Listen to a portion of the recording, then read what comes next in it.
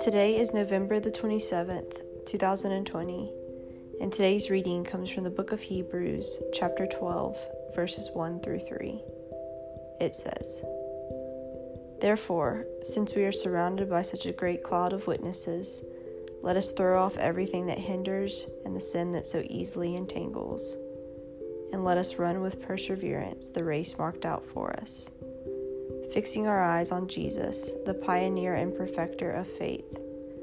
For the joy that set before him, he endured the cross, scorning its shame, and sat down at the right hand of the throne of God. Consider him who endured such opposition from sinners, so that you will not grow weary and lose heart." This is the word account based on the scripture. When the going gets tough, the tough get going. We have all heard that message of perseverance.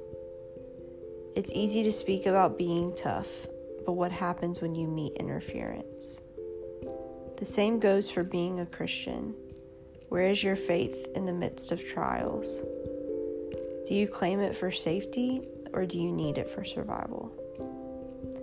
There is no question that we are walking through a broken world, and our souls are being tested every single day. That is why the life of Jesus and the Word of God must run through our minds on constant replay. We know that this life will be full of trials, but how we face them dictates our faith. Will we cower and run when life gets tough, or will we persevere through the trials that we face? Will we sulk and complain in the valley, or will we confidently find hope in the midst of suffering? Will we praise God in the midst of the discomfort, or only recognize His presence when our life is calm and comforting? We are broken people, so we will not always perfectly follow Christ and persevere when the times get tough.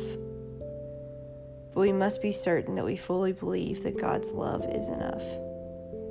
We must persevere through perseverance and become more like Christ's example. On your own, you will give in to the difficult situations, but with Christ, there is nothing that you cannot handle. Amen.